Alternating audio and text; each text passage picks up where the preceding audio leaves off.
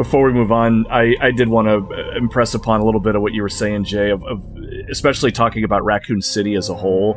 My big thing about Raccoon City is, having played the first and the second games, as a player, what I appreciated about the story building in Resident Evil is they made Raccoon City its own character, really. Even in the very first game, you never go to the city, but you see the newspaper clippings in the beginning that are from the Raccoon City Times or whatever it was. You know the city exists, you kind of learn a little bit about it, and then in Resident Evil 2, you're in there for a little bit, and there's more story and everything. By the time you get to the third game, it's its own character, and you have this attachment to it. And then, like you were saying, Jay, now you get to really see it, especially in the remake, in a lot more graphical detail, and it really adds a character to it. So I'm glad you brought that up too. That really hit home for me as well.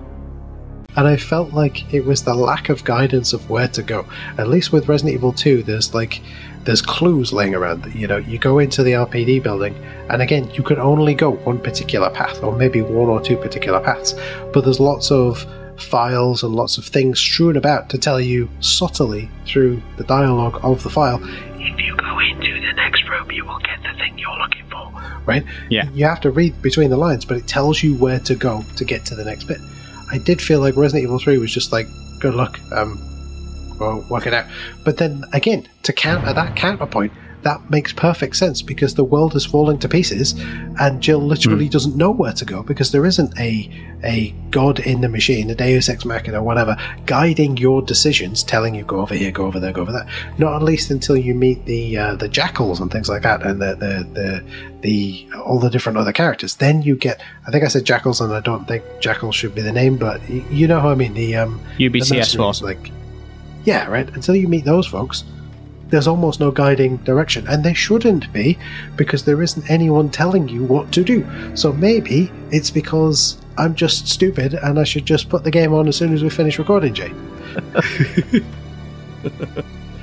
I mean, I certainly wouldn't have thought of that either, but at the same time, if I'm going down, or even if I have a slim chance of surviving, if a spam version of myself is what determines whether I live or die, I will happily construct that and throw that at my foes.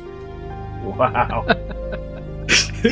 You may have to have some gloves or something, because it could get a bit greasy. But again, there's like a refrigeration unit or a deep freeze you could put, and if you put it in the deep freeze, it will go solid, so you can throw it at the enemy and it will hurt it, right? Can you see how I'm sneaking in extra weapons? No. Just don't get that grease on the cake. That would be travesty right there. Absolutely. Unless you want to eat a meat cake, which I'm giving myself nightmares at that point. Only you would bring spam into Resident Evil. Seriously. When I originally played the game, and maybe it was because I played it so young, I had the exact opposite. I was more thrilled by the idea that I had no idea what I was supposed to do.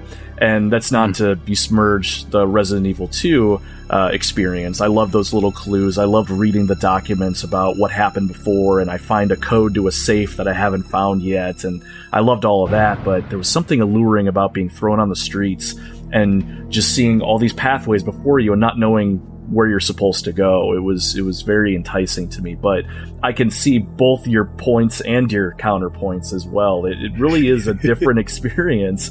I mean, a lot of people really focus on that action-oriented approach that Resident Evil 3 took, but you really nailed it. The way they inject the player into this experience, they don't really hold your hand really with a narrative this time. Here's your problem. Find a solution. Best of luck to you, boy. The RE engine is such an amazing engine, and looking at Resident Evil 2 Remake, what they did with that, and just perfected on perfection already, I cannot imagine what Dino Crisis would be with that type of view, gameplay style, atmosphere. I would give almost anything to have that experience. So Capcom, if you happen to be listening, get on it, please.